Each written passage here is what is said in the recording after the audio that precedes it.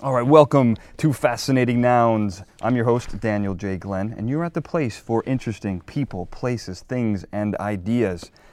And I am extremely excited to have sitting across from me the man, the myth, the legend, Mr. Percy Pringle.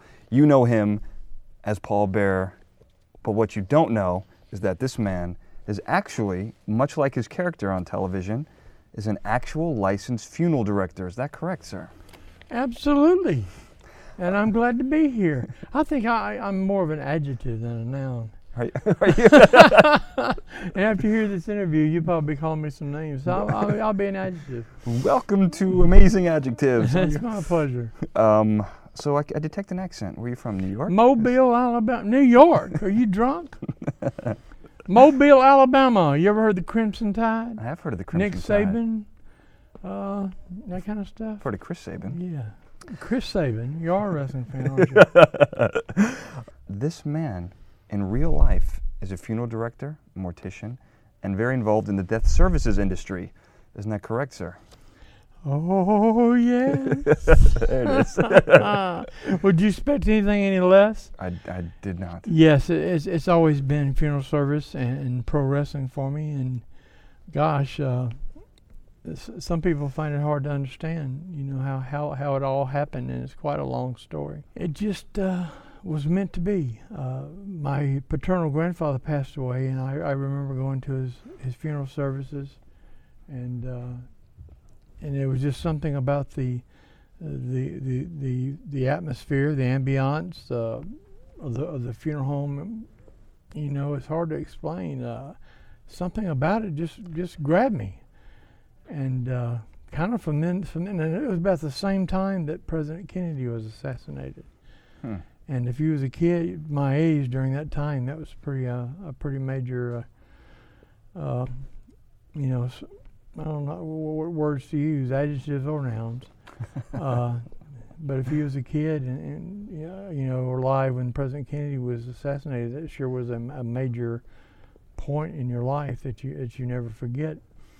So between, you know, attending my grandfather's funeral and watching the pomp and circumstance of John F. Kennedy's funeral, I wanted to be a funeral director. And every time somebody would ask me, "What do you want to be when you grow up?" An undertaker? And they'd look at me kind of funny, and boy, this kid's weird. And then I discovered professional wrestling. Yeah, that helped things. Yeah. And I just bit hook, line, and sinker on that. So then, what do you want to be when you grow up? I want to be an undertaker and a wrestler. Right.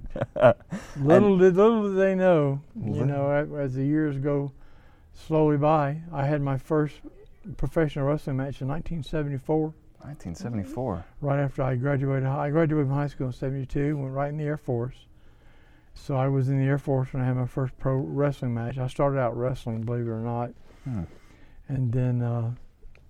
And then I during high school and while I was in the Air Force, I had a job I went to became an emergency medical technician, worked on ambulances and stuff, and that's how I weaseled my way into the funeral service, was in the ambulance business.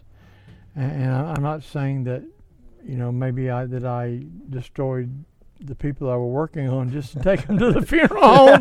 Please don't take it that way. Cut out the middleman, right? Exactly. You know, save a pickup charge. But it was just meant to be. The funeral service and pro wrestling. It was meant to be, and I've been very, very blessed to be successful in both professions. I have a degree in mortuary science, and I'm a licensed funeral director and embalmer, and I maintain those licenses to this very day, as well as, you know, still working in professional wrestling. Well, the amazing part is that both of those industries will combine in a very magical way, and we'll talk about that later on. But I mean, it's that's an amazing story. Let's talk about 1979. Your first son was born, and that drastically affected the next phase of your life. So talk a little bit about that. Right, I was already climbing the ladder in pro wrestling. And just like any other entertainment profession, you know, no matter what it is, whether you do stand up or musician or whatever you might do, there is that proverbial ladder that you have to climb, to work your way to the top. So I was in the middle of working my way to the top, and me and my wife had got married in 77, I think. And then I had an offer to go to Japan in 79. And back in the 70s, managers just didn't go to Japan. It was just a given. The Japanese wrestling companies over there, they never took managers. They just took the wrestlers. But I was lucky, and the guy that was booking the wrestlers that I was managing asked if I wanted to come along. And gosh, yes, because I knew, heck, I'd never have a chance to go to Japan if it wasn't for this. So, and there were long tours too, 6 weeks. And you didn't travel with the Air Force?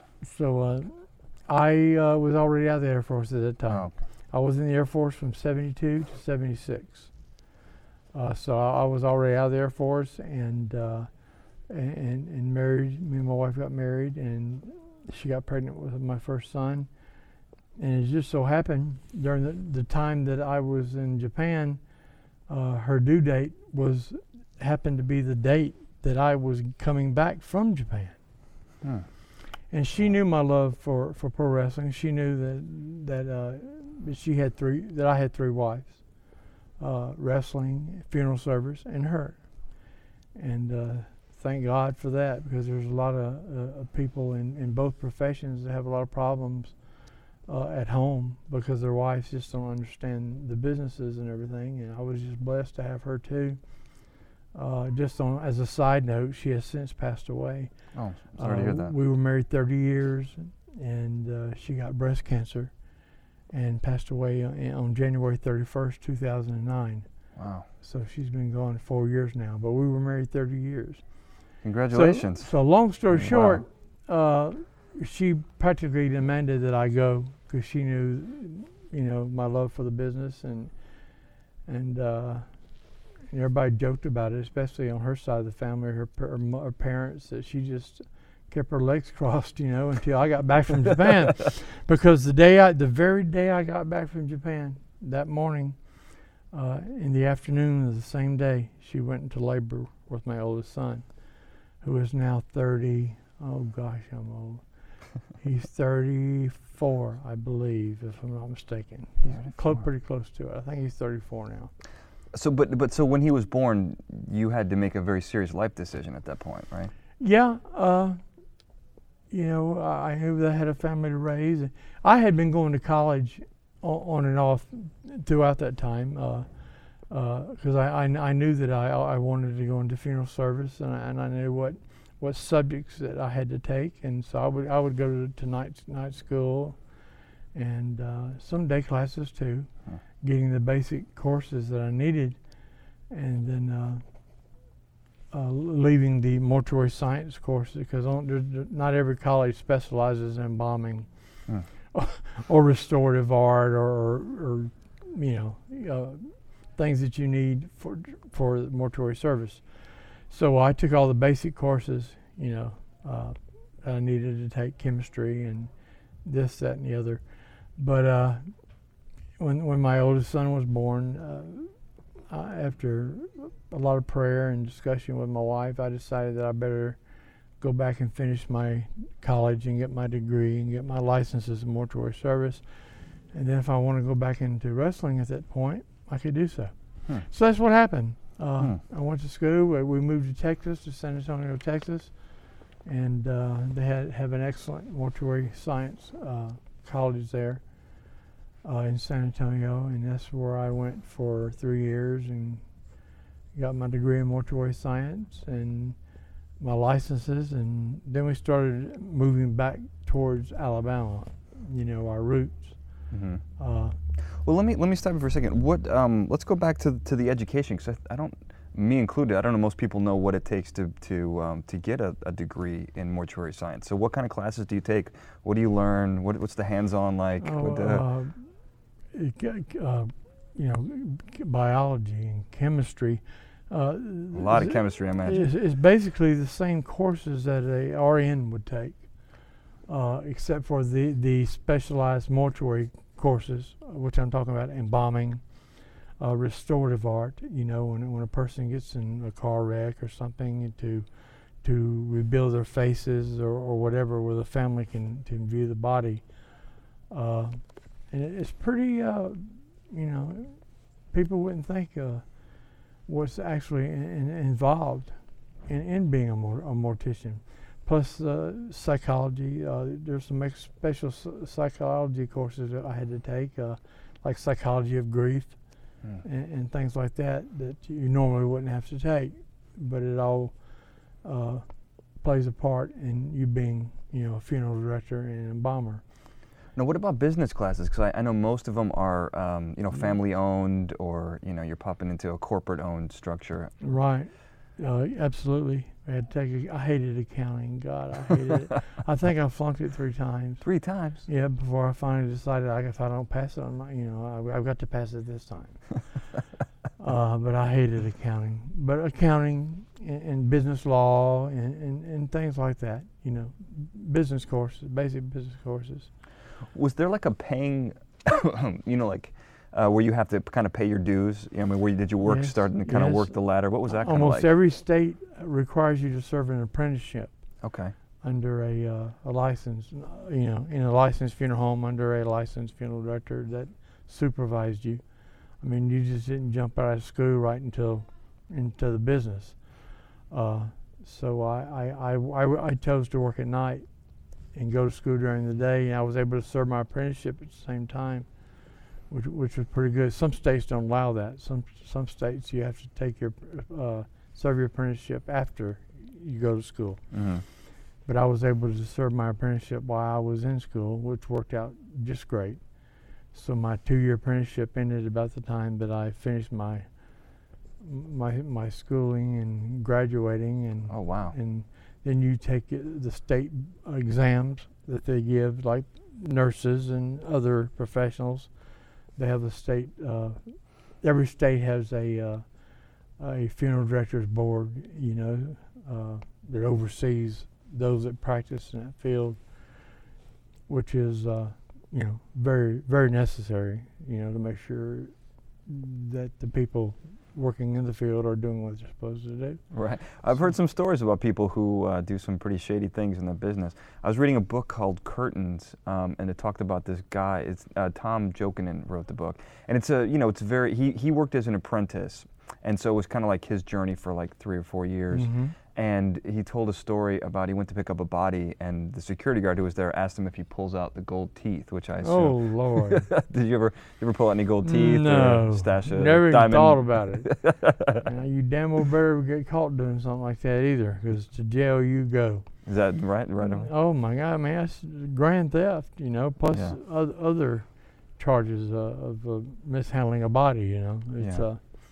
It's a very, very, you know, I don't know if I'm looking for a noun or an adjective, but they keep track of what you do. You know, the state board of morticians of whatever state you work in, they pop in now and then to do surprise inspections and this and that and the other. And did you ever see anyone do any kind of shady things to cut corners?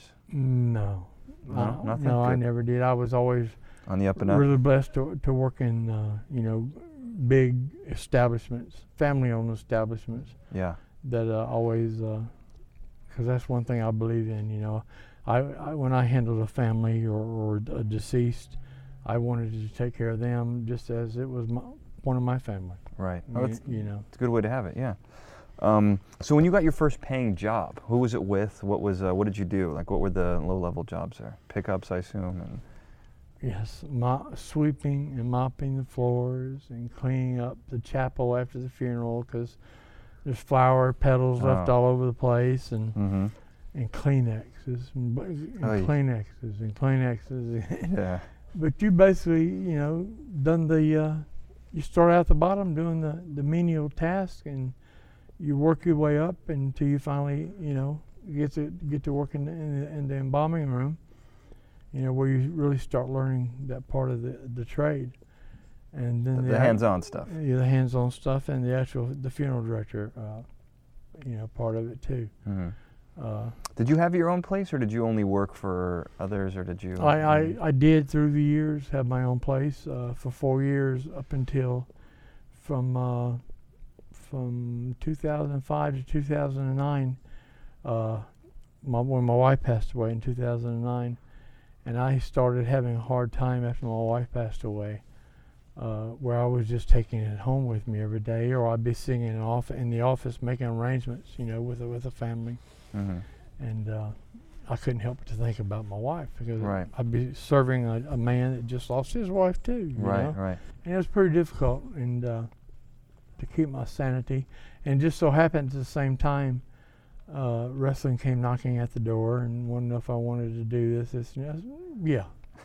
Let me get out of here. I asked myself, I said, what would my wife's name was Diane, and I said, what would Diane want me to do? And I knew the answer right away.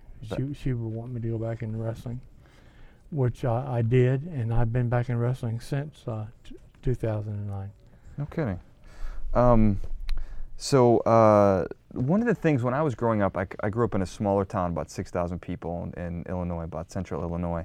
And one of the things Where? That was south of Joliet on the 55. Because my mother's family's from Illinois, from Bloomington area. And okay, a little north of that, but Yeah. I know where that is. U of I is there, right? I think that's the one that's there. But the richest person in town was they were the Pattersons, and they had the funeral parlor. They had 3 in town. It was a generational business. The great grandparents had started it, and they had that funeral home. They had 2 other ones. Did they live at the funeral home? They did, yeah. Yes, that's what it used to be. They would have apartments, upstairs where, because you're on call 24/7 usually, because death never doesn't want on a clock. Right, doesn't take holidays. So exactly. So back in the old days, they would appear that they had a lot of money, and there's a lot of cases where they really didn't. But that's the appearance that you have to dress nice in a nice suit, and of course drive the nice cars, the Cadillac hearses, and the funeral home has to look nice. I mean, you don't want to take your mother to a dump. Right. or put them in an old beat up old hearse, So you have to meet certain standards. Keep up appearances. So whether they really had money or they didn't, usually the small town funeral directors, especially if they had a monopoly on it, if they were the only ones in town, they usually done very well, and they still do today. But there's a lot of corporate funeral homes now that have come in and bought out all the small ones, just similar to wrestling. Like Vince McMahon come in and took over all the small wrestling companies. Yeah. But there's a couple of big corporations that done the same thing with professional wrestling, that would go in and took over the smaller companies. Yeah. Well, they're very similar businesses in a way. Because what else I was going to ask you is, it's kind of interesting how the 2 parallel lives you've chosen. Because in the funeral business, there's a lingo, and just like in the wrestling business, there's lingo and words and things that So what are some of the terms that you guys would use in the industry? I mean, I know that there's like you wouldn't say I'm going to pick up a body. It'd be like picking up. There's service. There's very cleaned up words for everything. That's what it is. I mean, we're going to. Well, when the call came in to pick up a remains, whether it be at the hospital or their home or whatever, we call that the first call. Okay. And that's the first contact that we have with the family, so it's called the first call. Like the secretary would say, we have a first call, which means we have a remains to pick up. But you ever grab the wrong body? No, gosh, no. Lawsuit city there. Right. Especially if it's getting cremated, right? It's something that you learn early on, where you check and double check and triple check. That's the right body. Well, some hospitals, I know people have been in hospitals, and even the tags that they have the wrong name, wrong information. So I imagine you could make a mistake that isn't even your fault. It certainly happened. Thank God I never was involved in any of that. Wow. But it used to happen now and then back in the day. Today, you never hear of it anymore. They're so careful about all that, because they have more than one tag on them. Right. Sometimes on each arm and each ankle. Yeah. In case one falls off or gets pulled off or something, you want to make sure that you get the right person. Because the worst thing in the world would be for a family to walk into a funeral home to see grandma and that's not grandma. And that's happened before to me. No kidding. Where it was the right person, believe it. It was the right grandmother. Uh-huh. But the grief and this and that and the other, when they first saw her, one of the family members screamed out, "That's not grandma!" And I just went, "Oh no!" I could just see my life passing before my eyes. That's my service and funeral service. Oh man! But thank goodness that was the real grandma. Well, that's a relief. Yeah. So it takes a very specific person to be into funeral service. Were you into horror movies or gothic, Nope. or were you? I mean, because do you have to have I couldn't live in a house where there were dead bodies in the basement, and I'm not a squeamish individual. But how do you get used to that? Time. Yeah. I mean, I can remember staying, because when you first start in the business, you work at night. They call you the night man. Oh. And you stay in the funeral home at night and answer the telephones and pick up bodies at night, and this and that and the other, and you get used to it. I mean, I can remember my first few months in the business. I was scared to death. Every little noise or everything, you listen. Oh, what is that? Yeah. But as time goes by, I got to a point I never would even turn a light on. Really? I'd walk right through the embalming room or something, or through the parlor where the body's laid out at, and not never even think anything about it. Oh, I don't know if I could do that. I don't know if I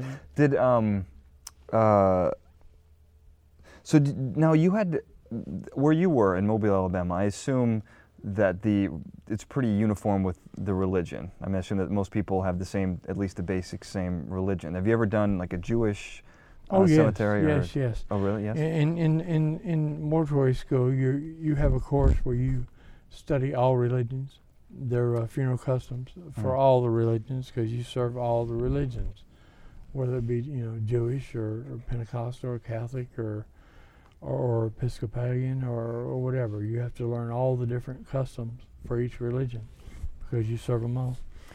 And we would serve Vietnamese, Buddhist, and wow.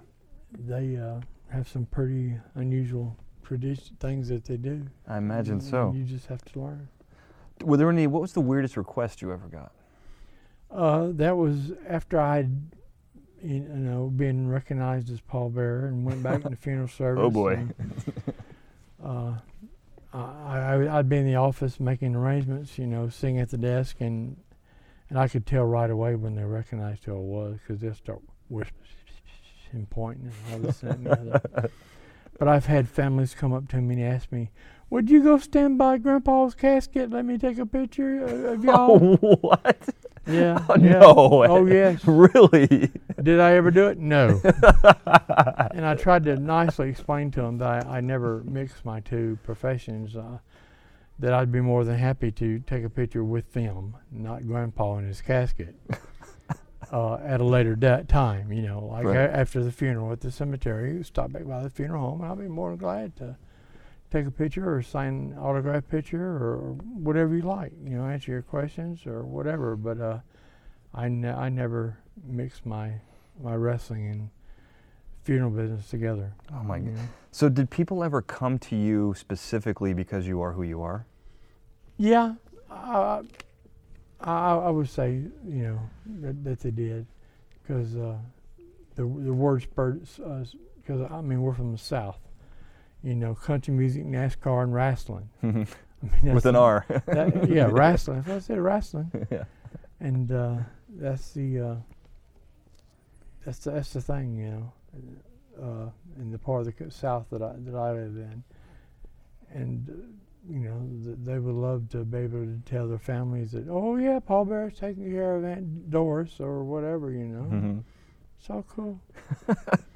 So no one actually put on the makeup and the urn or the whole... Oh yes. Yes.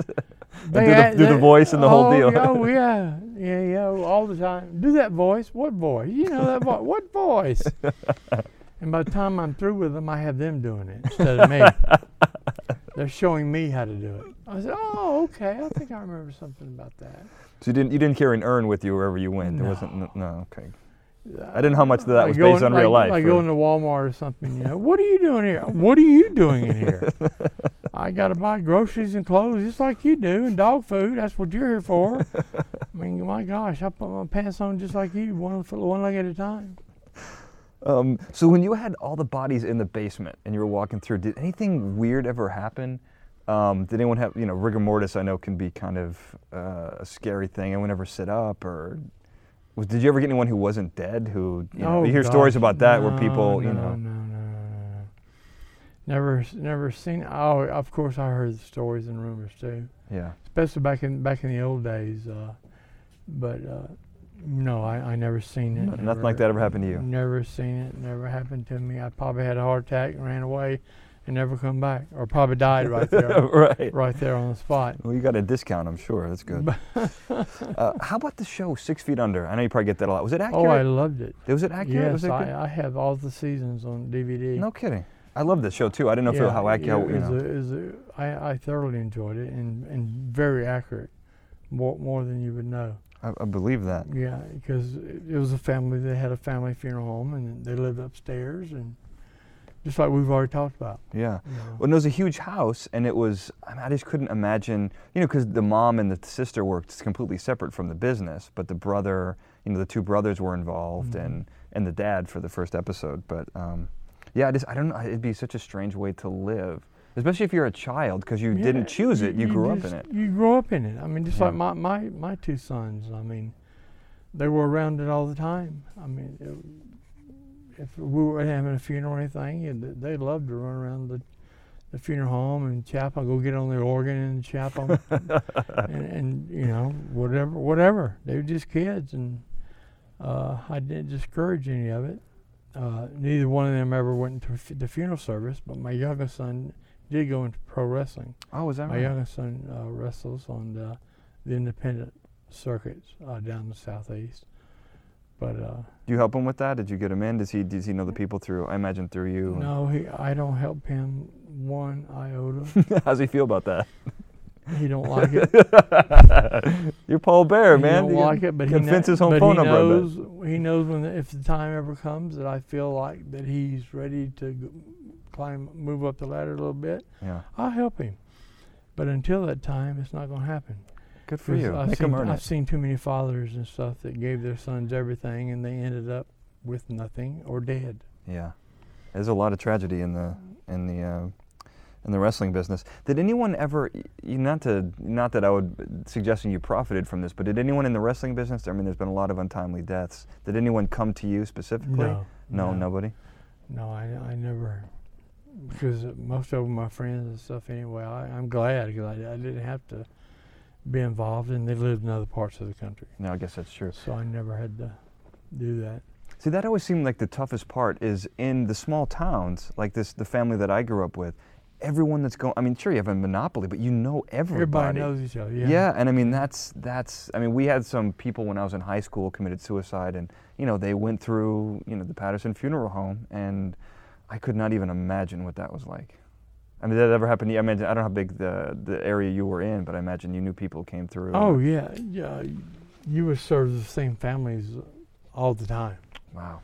Because, I mean, that pretty much was tradition. I mean, people would go back to the same funeral home that handled, other members of the family. So you got to know the families, and especially if you treated them right, Mm-hmm.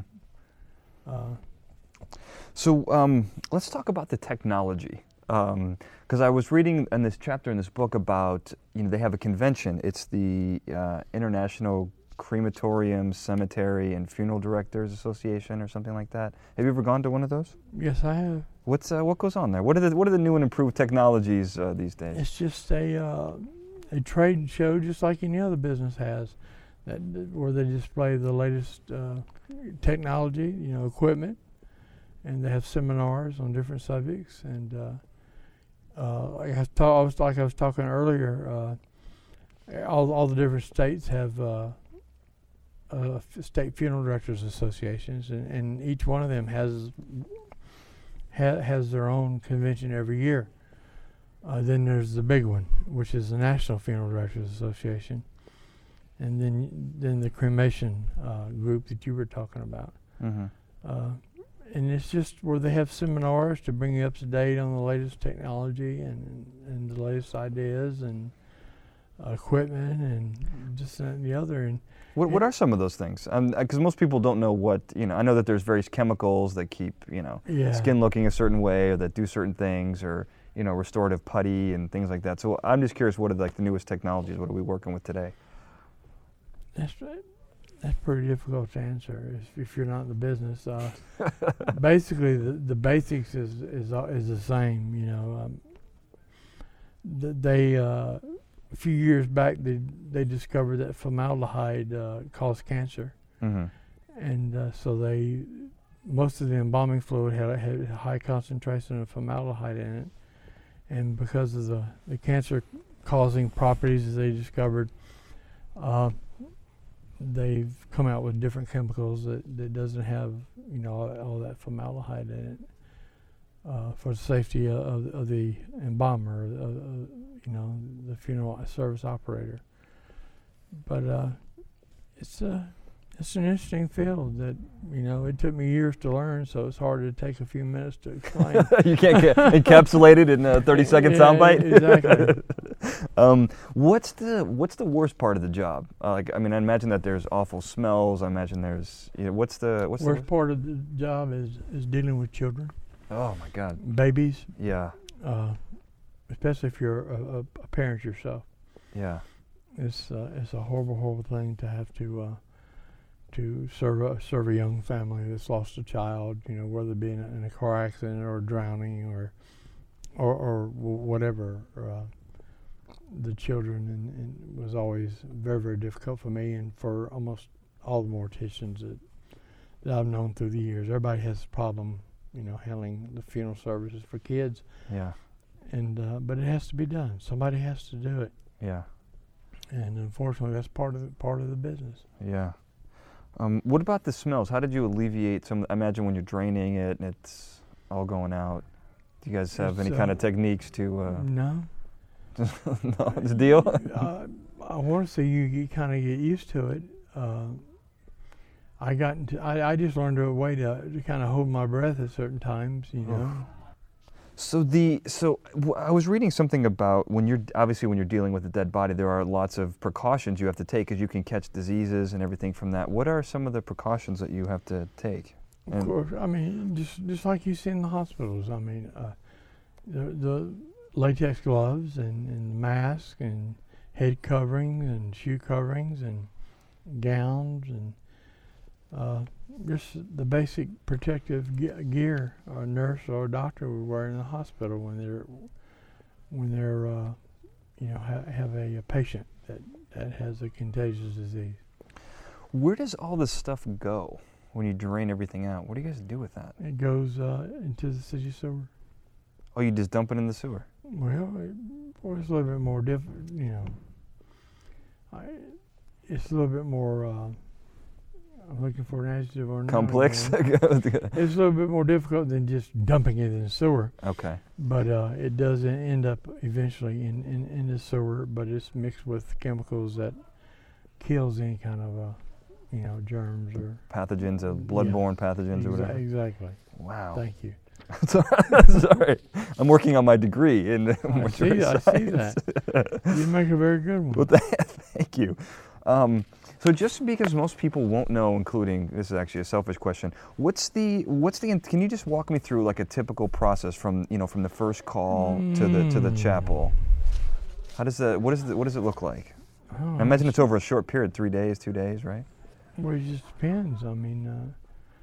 Some families have to wait on other members of the family to come from across the country. Mm-hmm. It could be a week, but from the time of death till you have your funeral.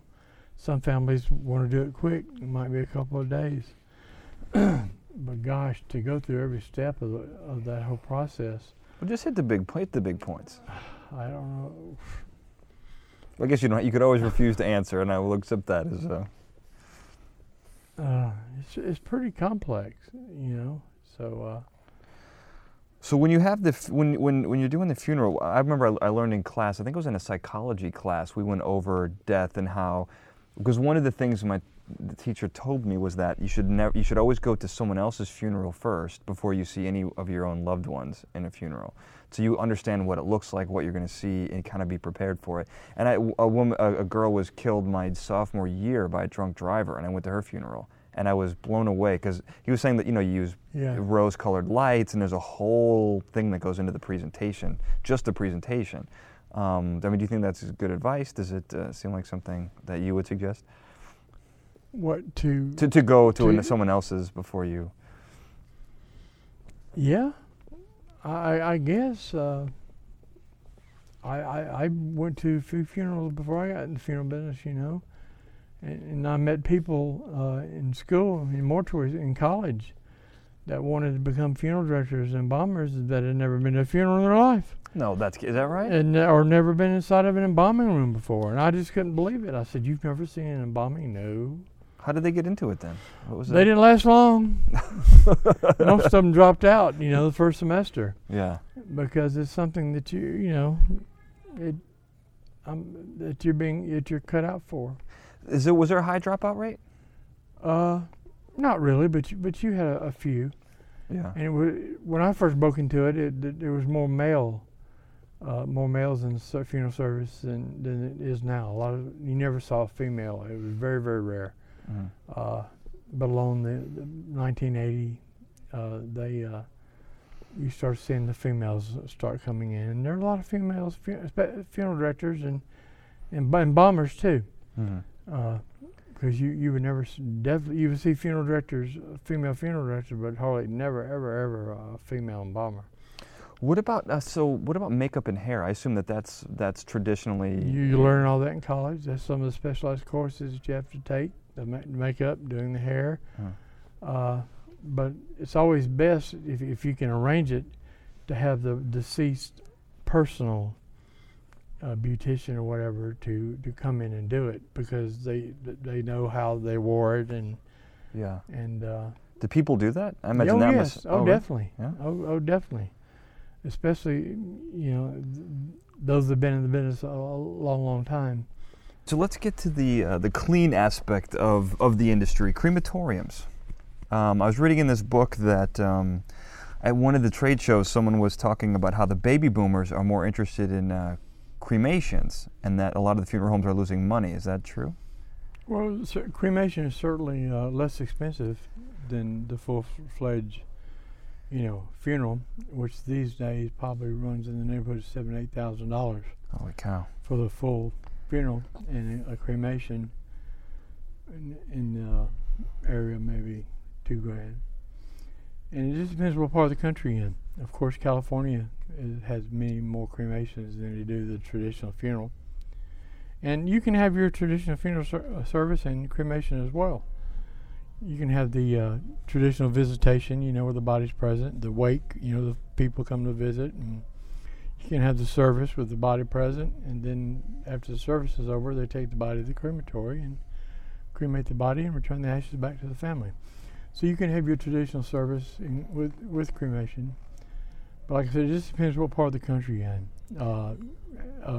The Deep South, the Bible Belt, cremation has risen. I don't know what the proper word is. That's all right. Has increased. There you go. Nice one. There you go. And we'll go up in time. But California has always been a cremation state. So now, how does that relate to green burials? I know that there was, there's a jump in those. That might be a California thing as well. Is that just where people just get put into the ground, just as you are? I've never seen one done in the Deep South and out in my part of the country in Alabama. I've never seen one. There's no embalming, so there's no chemicals involved or anything. The body's wrapped in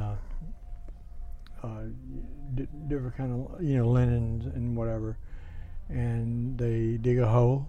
There's no casket, there's no vault, You know, that a concrete vault that goes in the ground. That there's no vault, there's no casket. It's basically quote green, unquote. You know, everything's goes back to dust, which it does anyway over a period of time. But it just does the family. It's good for their mindset, knowing that their loved one is in a a metal casket inside of a concrete vault, and will be protected for no telling how numbered years. I've seen bodies that's been buried for 50 years, where sometimes you have a disinterment where the body has to be. I was going to ask if that's ever had to dig up and moved or blah blah blah. I've seen one down 50-something years. Holy cow! Where the body could be cleaned up just a little bit, minor stuff. Maybe change the tie or shirt or something, and new makeup, and they could have a visitation, and the body's been dead over 50 years. So the body looks better than the clothes. It just depends on the embalmer. Wow. And other things too. The cause of death, the body, and then what kind of casket the body was in, whether it was a sealed casket or unsealed, and a lot of variables there. But the green burial will increase in time, just like cremation. I do want to ask you about caskets, but I want to mention that we are on set of a live wrestling program, so that music you hear is not by choice. That's not a funeral. That's not a funeral. Nothing's happening Although right now. Although it could be. It could be, but we're in the thick of it right here. We're in another studio, and that shows you how loud it is, because these studios have a lot of soundproof padding and everything. That is true. And they're getting ready to knock it out here in about 5 minutes. It's just going to get louder. Oh. There you go. Oh man. You hear the announcer going? I do. So that's what you're hearing, folks. We're talking funeral business, and in the background we got wrestling going on. That's been my life. That's been your life. How appropriate. Death is my life. So with caskets, is there a big markup? I know that's always notorious. Maybe you can't divulge secrets, but is there a big markup on those? Yeah. It's. Basically that's where the funeral home makes their money. On the caskets. Is on the casket, on the merchandising. So do you push? I think you don't push for cremations. Then you would probably push for. I push the accoutrement. Whatever the family wants. After you sit and talk with them for a little while and see what they want, you just help them in the direction they want to go. Mm-hmm. I would never push anything on anybody, but that doesn't say that there aren't funeral directors out there that do that. Right. The larger corporate firms, they pay percentage to the funeral director. Oh, commission, like a commission. A commission, like a car salesman. Yeah. On what they sell. But I have never been one that's been into that. I've never worked for a company that's done that, and I don't care too much for that kind of operation. Have you worked for the major big corporate? Mm-hmm. You have. Mm-hmm. Now, what about? Someone showed me. I wouldn't believe it if I didn't see it myself. But on Costco, on their website, you can actually buy caskets. At Walmart too. Is that right? Walmart too. Of course, they don't have them on display in the store. Right. But you can go online and order them online, and they'll deliver them to your local funeral home. No kidding. And by law, the funeral home, they can't turn them down. Right. They have to use the casket that the family, desires. Wow. You can make your own casket. I have served some families in the past where they've been in woodworking or whatever, and they make their own casket. No kidding. And you use what the family wants. Wow, I did not know that. What about renting? I've heard you can rent caskets as well if you want to just put like a pine box. That's mainly for cremation. Oh, okay, that makes sense. Where I talked earlier about the body being present at the service and all that. Instead of spending a lot of money in putting it in a furnace and burning it up, you can quote rent unquote a casket. It's actually a casket within a casket. Mm. The outside is nice and fancy and whatever, where there's steel or hardwood or wherever you pick, but there's a container inside, and it's usually real heavy-duty cardboard that the body is inside, and it's just disguised inside the rental casket. which makes a lot of sense. You know, you don't want to spend $5,000-6,000 on a casket and put it in the fire and burn it up. Right. You know, so you can use something a little less expensive, and we call them rental caskets. So let's tie this all together. Your first what they call a gimmick in the industry was a mortician, the embalmer. So this has been going on since the beginning. I mean, this combination of the two worlds, correct? Yep. Way before you got the call from Vince McMahon, right? Right. So how did that come about? I mean, when you met Vince, like how did you combine the two worlds?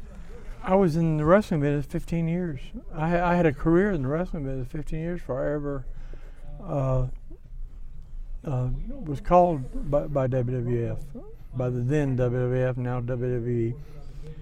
And it was really one of those had to be there type of moments, because Vince McMahon didn't realize that I was a legit mortician. And I didn't realize at the time that they were looking for a manager for The Undertaker. Ah. So when I went to the offices, the WWE offices in Stamford, Connecticut for my... Giving you guys almost 3 years of free shows. You guys can buy tickets once. You hear that? I do hear that. Pushing tickets. Pre-show tickets. So I lost my train of thought with that talking. So you were Titans. It was Titan Sports. Yeah, he didn't know, that I was a real mortician, and I didn't know that he was looking for a manager for The Undertaker. Yeah. And Look at that. It was just one of those had to be there type of moments. You know, I couldn't explain what it was like when he realized that you're a real mortician. Yes. And I was, and they told me that they were looking for a manager for The Undertaker, but I had a history with The Undertaker before he became The Undertaker. Mm. He started out in Dallas, Texas at the Sportatorium with World Class Wrestling back in the days of the Von Erichs. Mm-hmm. And I had worked there for 6 years at the Sportatorium in Dallas. So in fact, I managed The Undertaker in his first professional match in the business. Of course, he wasn't The Undertaker then. But so we had history. Wow. And so that just with the synchronicity worked out. You guys, you were exactly what they were looking for. It was just meant to be. Wow. And the chemistry was just. And it was there. You guys worked well together. It was just there. We never behind the scenes and everything. Had to discuss anything, and it was just. And we're still real good friends. To this very day. No kidding. You still talk to him? Oh, absolutely. So did you guys work on giving The Undertaker that persona? I mean, did he steal your gimmick, or did you? No. Or was he always that? They were looking for that. No, they had their own idea for what they wanted from him, and he done his thing, and I done my thing, and they fit perfectly together. And we traveled the world. We performed in all 50 states and 20-something countries, 28 countries, I think, last time I counted. And it's just been a blessing, and I'm still in a contract with WWE. Oh, is that right? I go to the WrestleManias every year, and they have the fan access that they have prior to WrestleMania, and I work the fan access. They have something called the Undertaker's Graveyard that they set up at the fan access. Uh-huh. In fact, they have all the old props that they use not only with the Undertaker but with the other talents too. They keep in storage, and they bring out once a year for WrestleMania. It's a little extra thing, an extra ticket the fans buy, and they can go spend the day looking at all these props and stuff. And they have part of the building curtained off and turn it into a virtual cemetery.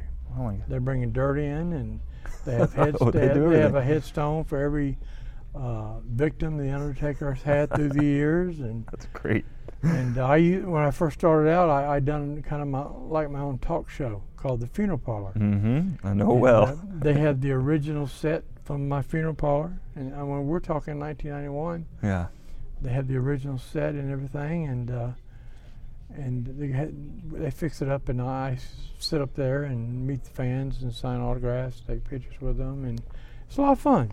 It really is. And plus, I'm there for the Hall of Fame and the actual WrestleMania show, and we shall see what we shall see. And they still pay you, huh?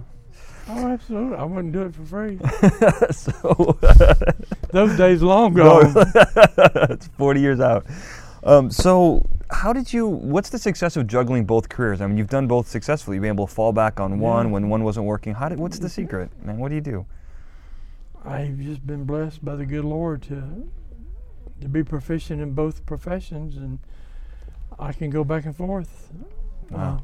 Every once in a while, a buddy of mine in the funeral business, they get busy or something, need some help, they give me a holler, and I'll go down and help them out.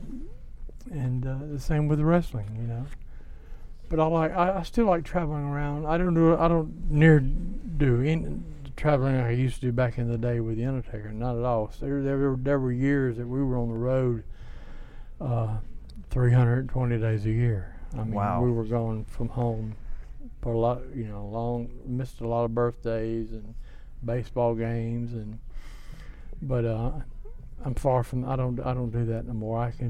I'm blessed. I can pretty much pick and choose, what I want to do and what I don't want to do, and if it looks like it's going to be fun, I'll do it. Yeah. If it's not going to be fun, like, count me out. Count you out. I paid my dues.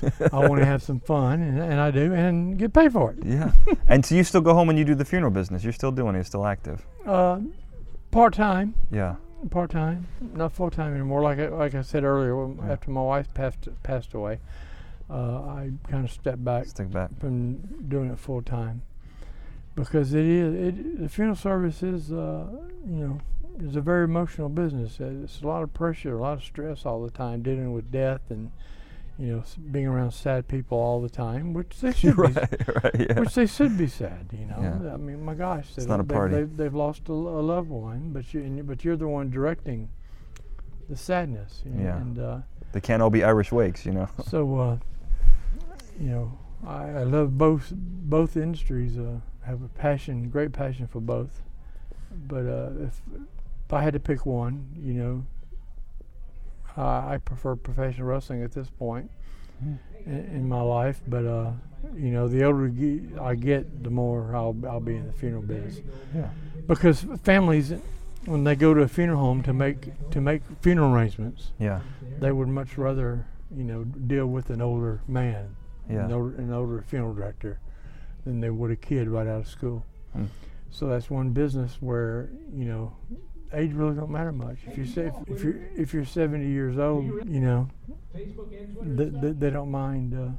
Why don't we blow their minds right now, because we rarely get any texts or any. On that note, text or send tweets to your service needs to. I haven't seen that, but I'm sure it probably goes on. Yeah. Can I promote your website? Absolutely. PercyPringle.com. Great pictures, great stories. I read the whole thing. Sometimes I stay quite busy and I don't have time to update it as much as I used to, but I try to keep it updated as much as my schedule will allow. I assume you don't take funeral requests over email. No funeral requests over email. No, nothing like that. A lot of wrestling questions. And stuff. That seems more fitting. The wrestling fans have a way of upsetting me these days. Some of the questions that they ask. Yeah. He looked at me when he said that, by the way. That's what I just have to remember it's 2013, and not 1980. Yeah, that's true. And we're cool. That's good. Well, PercyPringle.com, ChampionshipWrestling.com. They got lots of videos up. You can hear them shooting now. Good place to stop. Mr. Pringle, thank you so much for talking to me about the funeral business. It's certainly been my pleasure. And we've been trying to set this up for a while, because I've come from Alabama out here once a month and getting your schedule and my schedule together, but we finally got to do it, and it's been my pleasure. Well, thank you, and hopefully we can sit again and talk about the wrestling business. Absolutely. All right, thank you, sir. My pleasure. And you've been listening to Fascinating Nouns. Good evening.